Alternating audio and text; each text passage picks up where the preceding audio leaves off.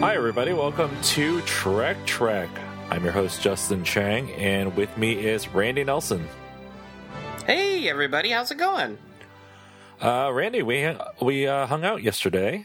Yeah, we had some IRL interaction. Mm-hmm. We probably actually get to hang out maybe like once a month nowadays because we live in different states. Mm-hmm. But yeah, it was super fun. You want to tell everyone what we did? Yeah, we went to the San Jose Super Toy Show. Mm-hmm. It was super. Yeah, it was your first toy show. Yeah, it was. It was my first. It was my first dedicated toy show. I'd been to a collectible show like maybe 20 years ago. It was more like movie memorabilia.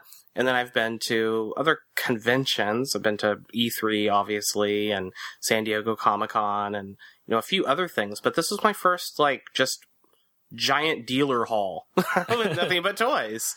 And we came away from it with some pretty cool stuff. Yeah, there was a lot of Star Trek stuff. Mm-hmm. There are actually a lot of people looking for Star Trek stuff too, which was a lot of people. You pointed out a lot of people wearing Star Trek shirts. Yep. And one of the very first things that we saw when we got to it was at the San Jose Fairgrounds. And one of the first things we saw was someone carrying a poster with some kind of almost like charcoal or pencil sketches, portraits. It was kind of cool of the Next Generation cast. And so that was what greeted us was basically a Star Trek fan who was leaving with Star Trek stuff. So there was a lot of Trek stuff. And we actually picked up some stuff. I think maybe we talked about on a previous issue of Trek Trek, or previous episode of Trek Trek, we talked about how you had gone before and picked up some Trek figures, and I got to take part in that.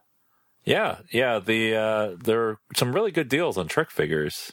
All mint unsealed card, and the cards were actually in pretty good shape. I picked up. They were all Next Generation figures. I got 3 of them. I got Reginald Barclay. I got the captain. I always forget his name, but he's the alien captain from the Darmok episode, where where Picard gets transported down to the planet with the alien captain, and he thinks he wants to fight him, but they're actually there to have kind of a bonding experience. That's the one where they speak in metaphor, and it's one of my favorite episodes of The Next Generation. And then my kind of ultimate find at the very last minute, in fact, after saying, I wish I had been able to find this, was a Guinan figure. We were leaving. I had just told Justin, oh, wow, look, I looked at the back of the packaging for this one, and there's this really cool, in, I guess, air quotes, but I think Guinan's cool. There's this really cool Guinan figure in this wave of figures. I really wish they had it. And as we were leaving, I found another box, and she was in there. And we paid... I paid a grand total of $4 for these 3 figures. Brand new, as Justin said, mint on card. 2 of them, Barclay and the alien captain, were $1 each, and I had to pay a bit of a premium, $2 for Guinan. And then you picked up some different ones, I think. Yeah, I picked up Ensign Wesley Crusher. Mm-hmm. That was That was the only one I saw, actually. Yeah. That was $1. I picked up Lieutenant Carey from Voyager. Yes, that was awesome. Yeah, that was a nice find. I picked up Ambassador Spock. Yeah. From the Next Generation line. Mm-hmm.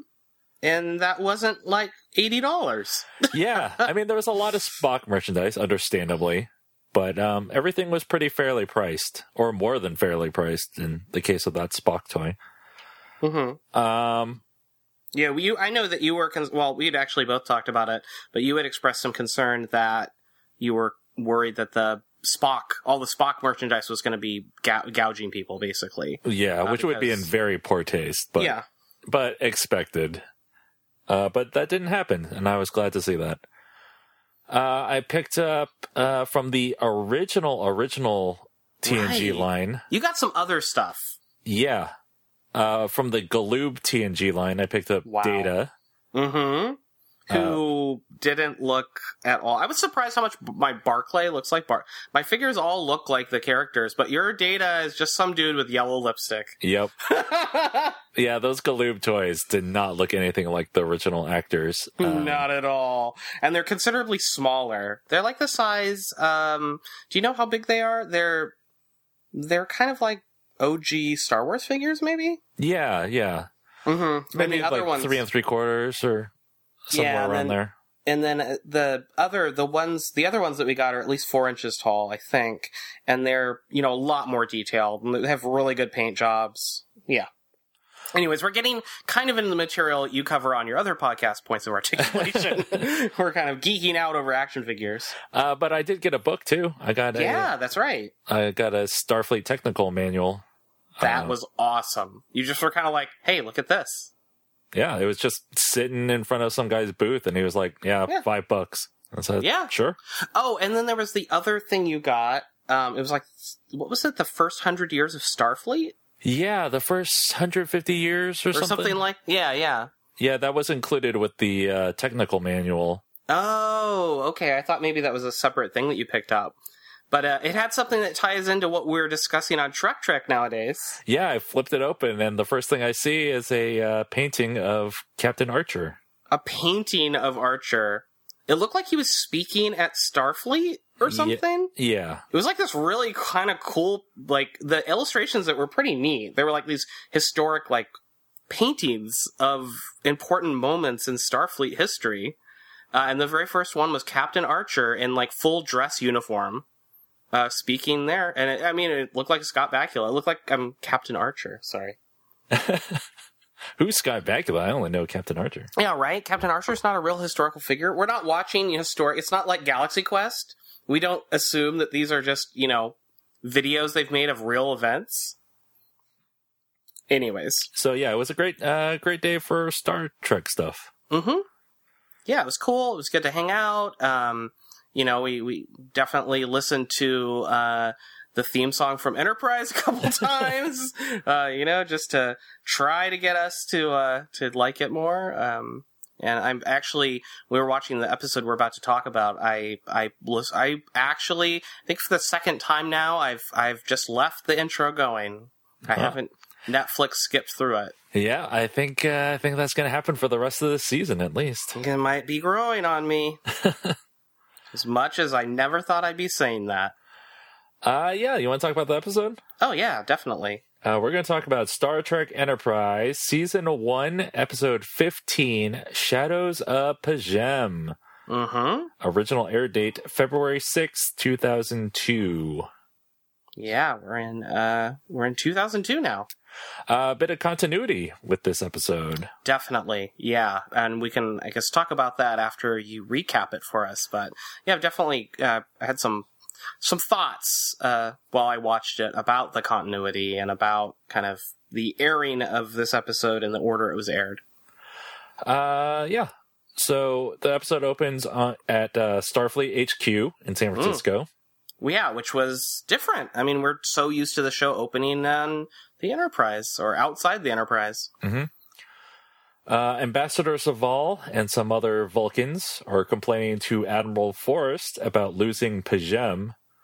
Saval blames Archer because he's too, quote, volatile. Saval tells Forrest that the Earth-Vulcan joint fleet operations have been suspended. Yeah, so it sounds pretty serious. Mm-hmm. And did you say he's kind of like apologizing for his loss? Yeah. To Admiral Forrest is apologizing for his loss. Or for the Vulcan's loss. I was like, what? Uh-oh. This sounds bad. Then the opening credits. In Archer's dining room, Archer and Trip are having breakfast. Archer has changed course to check out the Corridon system, which he found in the Vulcan database. Archer tells Trip that he's going to meet with a Corridon Chancellor, but only Hoshi is going to go with him. Mm-hmm.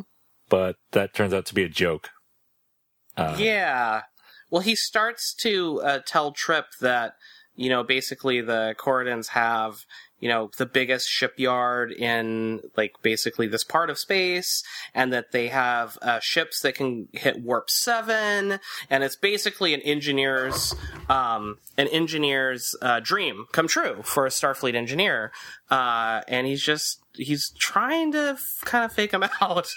Like, there's all this awesome stuff. Oh, and he says, you'd better can you loan Hoshi your camera?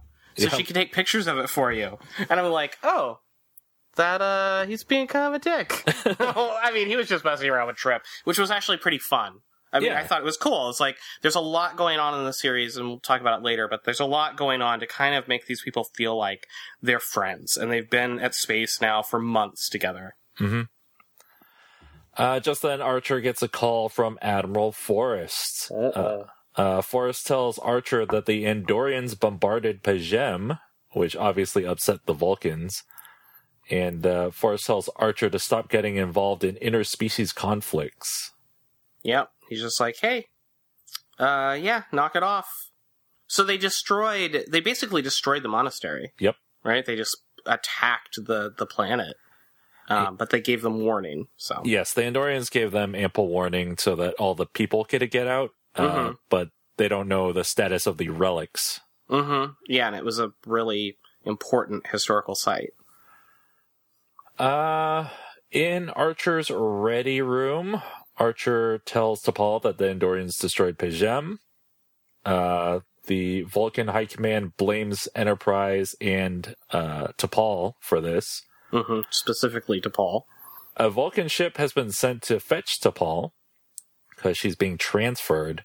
Mm-hmm. And Archer is upset that she's being forced to leave and being used as a scapegoat, but T'Pol seems fine with the situation, or very accepting of it anyway. Yeah, I just took that as, she's Vulcan, she's trying not to be emotional about it. He says something like, they can't punish basically as a Starfleet officer, they can't punish me, so they're punishing you. Mm-hmm. And it's obvious. And they're being petty. Yeah. Which is very un-Vulcan-like. Or in this series, very Vulcan-like. Yeah, true. In the mess hall, Phlox talks to T'Pol about her transfer. Phlox tells her that she has lasted longer living with humans than other Vulcans have, and that she has become part of the crew. Before he leaves, Paul tells her that there's going to be a going-away party. Archer and T'Pol take a shuttle pod to the capital city in Corridon.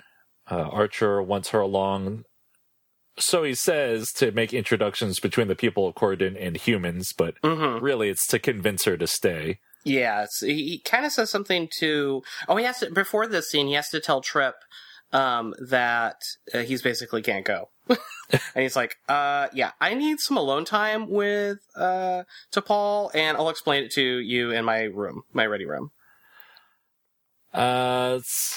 As the shuttle pod's flying towards the planet, they're attacked by a fixed-wing aircraft. Mm-hmm. Later, on the planet's surface, it's dark and rainy. Archer and T'Pol appear to be in some kind of shed. They're tied up with hoods over their heads.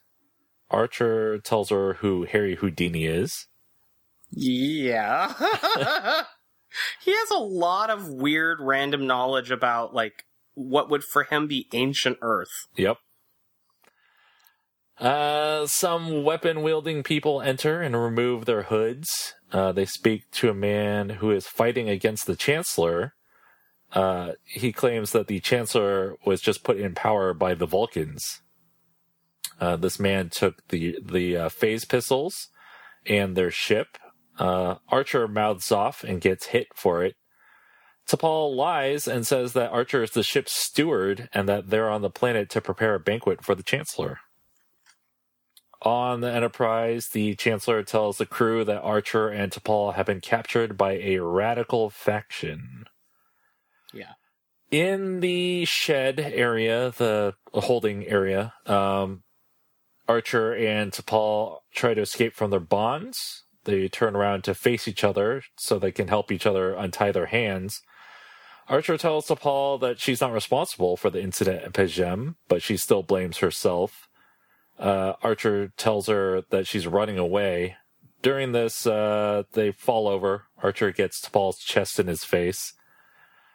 They manage to escape from the ropes tying them together.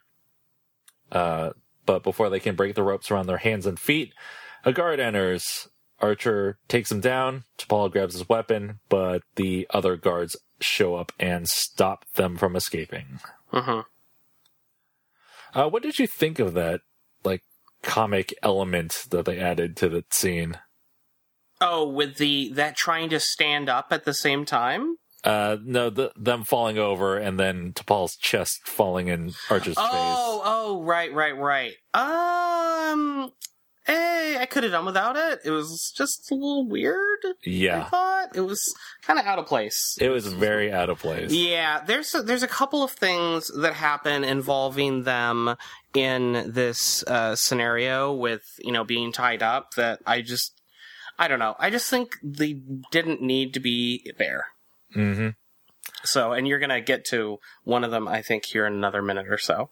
On the Enterprise, Reed has found the shuttle pod. He wants to send a team down. Suddenly they get a message from the rebel leader.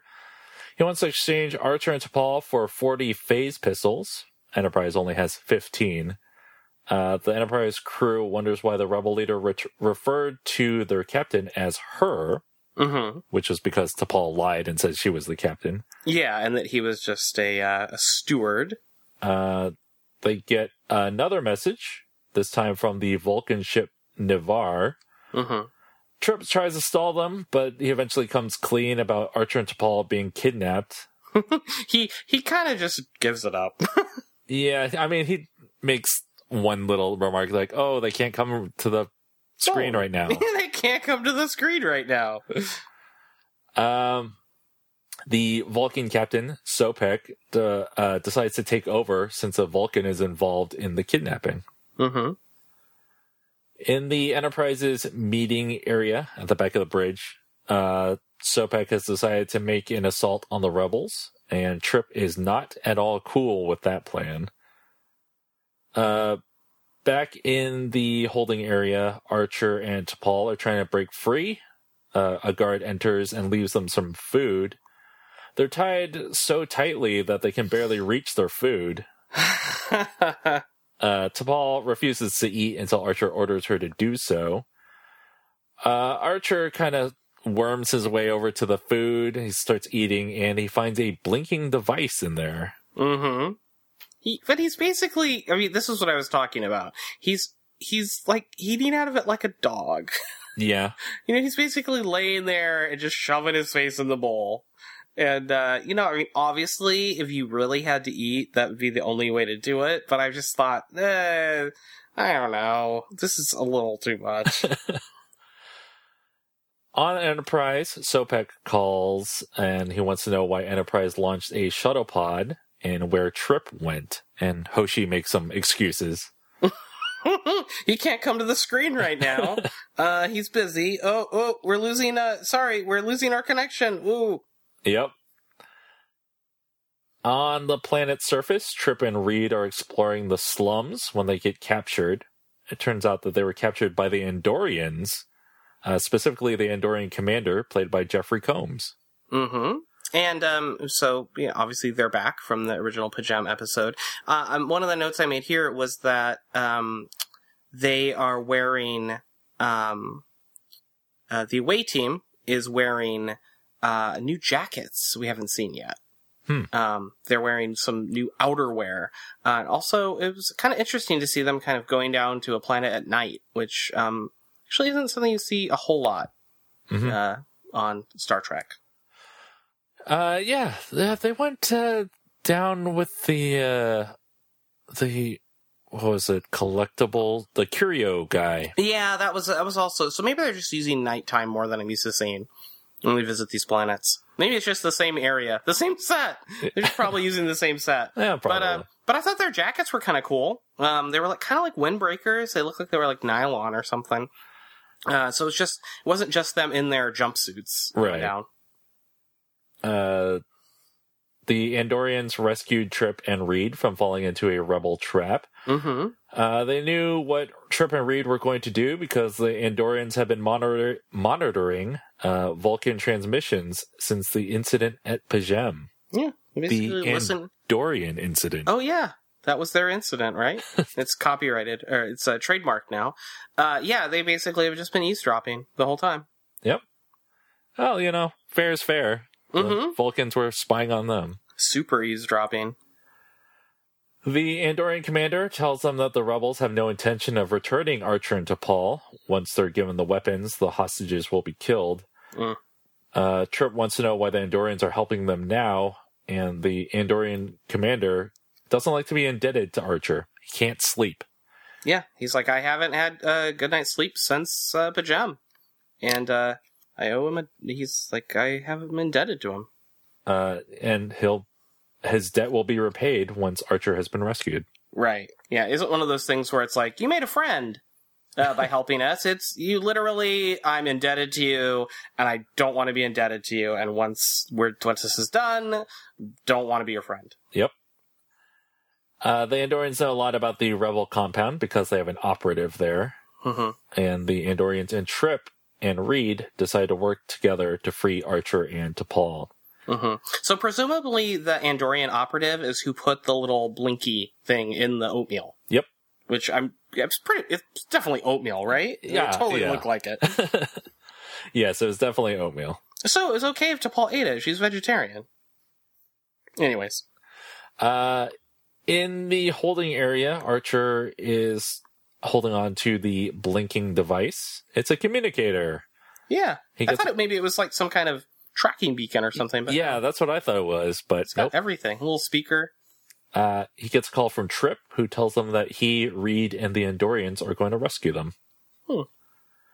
At the front of the rebels' compound, Trip offers some Andorian ale to some of the guards in order to distract them, while Reed slips in and lets the two Andorians in. Yeah, he just walks up in like a rain poncho thing, cloak. And it's just like, hey, how you doing, everybody? Have some Andorian ale! In all Trip-like. Sorry. One would assume that the UT has already figured out the Corridon language. I know, right? Wait a second.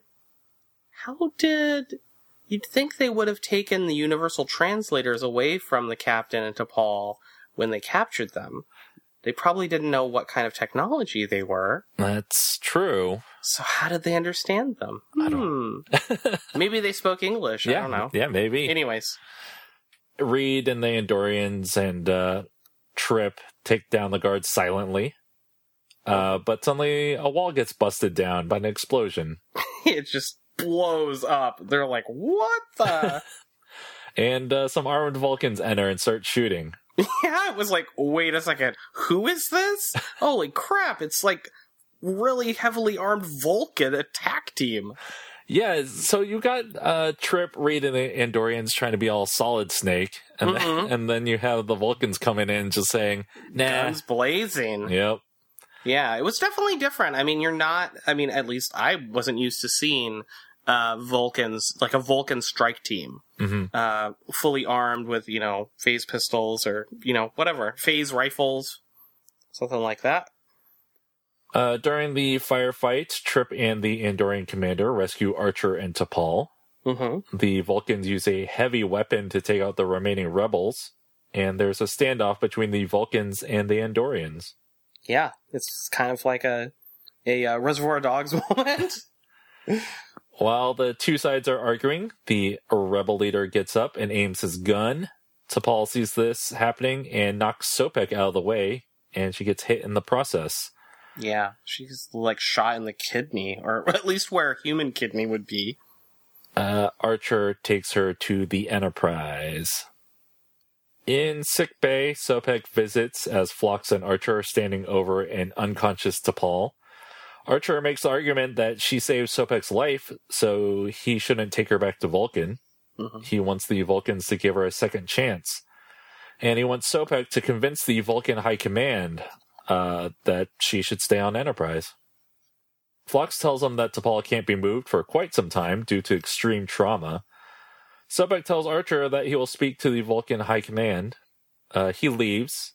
Then Phlox wakes T'Pol up. And T'Pol seems fine. Yeah, she's just like, whoa, what happened? Phlox tells her to stay in sickbay for 24 hours. Archer tells her that he spoke to Sobek and that she'll probably be sticking around for a while. Mm-hmm. He tells her that she still has some time to catch up with Sobek after she makes an argument. But she lays back down and says that leaving sickbay would violate her doctor's orders. And that's the end of the episode. Yeah. So, what did you think? I liked the continuity. Mm-hmm. Any sort of continuity is good in this show, and it was good to follow up on what happened at Pajem. Mm-hmm. Yeah, and the Andorians, they're not such bad guys as, they were made out to be in that episode. No, I mean, they, clearly he wanted to repay a debt to Archer. I get the sense that, I feel like it's a little more nuanced than it seems. Obviously, the Vulcans are the bad guys in the Andorians' eyes. The Andorians are the bad guys in the Vulcans' eyes. And I feel like as the viewer or as the humans, I don't feel like the humans really know. I feel like it would be a good idea for, Archer to actually read up and get some, unbiased, info, some unbiased intel on what's actually been happening. Uh-huh. So maybe he could pick the right side to be on, because he seems to want to kind of be on the Andorian side because he just doesn't like Vulcans. Right. He's got this long history of Vulcans. Although at the same time, he likes, he clearly likes T'Pol. And this was an episode, I think, more so than any other before it, where I really got the sense that the showrunners are trying to establish a sort of Kirk-Spock dynamic here. Really trying to make T'Pol and Archer be friends and be, there for one another and kind of, that whole Kirk-Spock thing. Mm-hmm. But yeah, the Andorians, it was pretty cool. Like you said, the continuity was good. There was a lot of stuff that tied in. And kind of what I mentioned earlier when I said I had some thoughts about the continuity and when this episode was aired is, I guess it's all right that, clearly it's all right because I'm not in charge of the show. But, it's okay to me that it didn't air immediately after that. But I think, in modern, sci-fi in 2015, I probably would have expected this episode to be immediately after. Or at least here's they what would have happened. Or at least they would have referenced it in between. Right. Had an episode or two in between. At least, reference hey, so have you heard anything from Starfleet yet about, what went down at Pajem? Mm-hmm. And they didn't. So that when Admiral Forrest finally calls, they could have had something like Archer being like, oh, well, here we go. When he was in his dining room with Trip, there could have been this moment of this kind of mutual sort of oh crap, it's finally the call from Starfleet we've been dreading about Pajem. We knew this was coming. I just think it's clear that I think writing on episodic sci-fi has, I don't necessarily know how it's possible, but I feel like it has come a long way since Enterprise aired. And so I keep finding myself picking out moments where I'm thinking, this is how, a more modern sci-fi show would have handled this. But, by and large, I actually really liked this episode. I thought it was one of the better ones in the season. Mm-hmm. And I thought that, I actually liked it better than the first Pajem episode. And I thought, like you said, it was really cool that there was this continuity. It made it feel like it was worth getting invested in some of the things that were happening on the show because they would actually have repercussions later. Right. Yeah, and it was great to see Jeffrey Combs back, of course. Mm-hmm. There's another character actor that I've seen on some other shows. I think he was on Justified. I can't remember his name off the top of my head. I think it might be probably on Memory Alpha, but he played Jeff Kober. He played Traeg, who is the leader of the rebels. And it was kind of cool to see someone who I've seen, like, in a lot of, guest starring appearances on more recent shows show up. It's always interesting when we see, I think, people we're kind of used to seeing a lot more nowadays show up in a Star Trek show. Yeah. Because a lot of people land kind of bit parts on Star Trek, and then you end up seeing them a lot later on. It was interesting, the whole Corridon thing, where, the Vulcan-Andorian conflict carries over to this place, too. Yeah, I got the sense that, I don't know if this is where it's going, but I really was thinking, wow, this is a really interesting dynamic. This is a really interesting thing that's going on. I hope that they do more with it. Like, I don't know, in this season, it seemed like it could be kind of a central kind of plot point of the season, even more so than the whole temporal Cold War thing. Just humans going out, getting kind of sticking their nose where the Vulcans don't want them to. And it ended up that it's because kind of there's the Vulcans, definitely seeing a different side of the Vulcans on this show.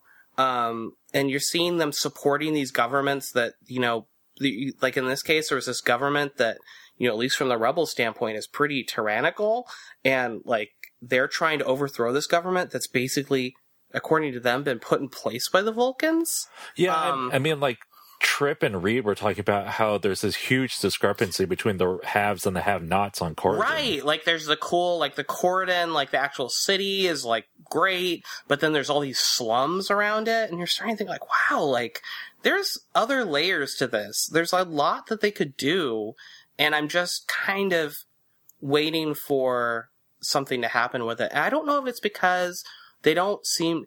It's almost like they don't have a set writing staff on the show, which is maybe what shows nowadays have more often. It's like a writing staff that, just works on things like continuity and story arcs and things like that. Versus this, where, this episode was written by a couple of people who had worked in Trek formerly, but they hadn't done a previous Enterprise episode. So maybe that's part of it, is that they just have a lot of, like, people pitching in on stories and writing them, but they don't really, they're not really going from episode to episode to episode, thinking these things into, planning these things into the future. Right. So, but yeah, it was cool. It was really cool that there was, like, some more layers to this show, or this episode. Yeah, and it's great to continue, like, the string of really solid episodes. Granted, Sleeping Dogs was kind of whatever, but... Yeah, it was just so fillery. It's especially, like, when you see something like the original, the Andorian incident, and then you see something like, you see something like Dear Doctor, and then you have something like this, and then in between them is something like Sleeping Dogs. You're just kind of like, like, I realize the network has ordered a certain number of episodes, but come on, can't you at least give us like 3 really good episodes in a row or something? But anyways, also, I was going to say something along those lines. Oh, I was going to say that, maybe it's just, psychological on my part, but I really feel like Andorian Incident was when Fred Decker came on board as, someone on the show and as a consulting producer. And I feel like ever since he kind of came on in that capacity, that the show's been on an upward trajectory. So, maybe it was just a matter of getting the right people working on it. And it gives me hope that, based on what you and I have both heard from people who've watched the whole series, that's something that will continue to be kind of tweaked and improved as we keep watching. Mm-hmm. Yeah. I think that's a show. Mm-hmm. Next week, we're going to talk about Shuttle Pod 1. Ooh. Sounds like it might take place entirely in Shuttlebot 1? I don't know. They needed to save some money. We'll find out. Yeah, definitely. Thanks for listening, everybody, and we'll talk to you next week. Yeah, see you then.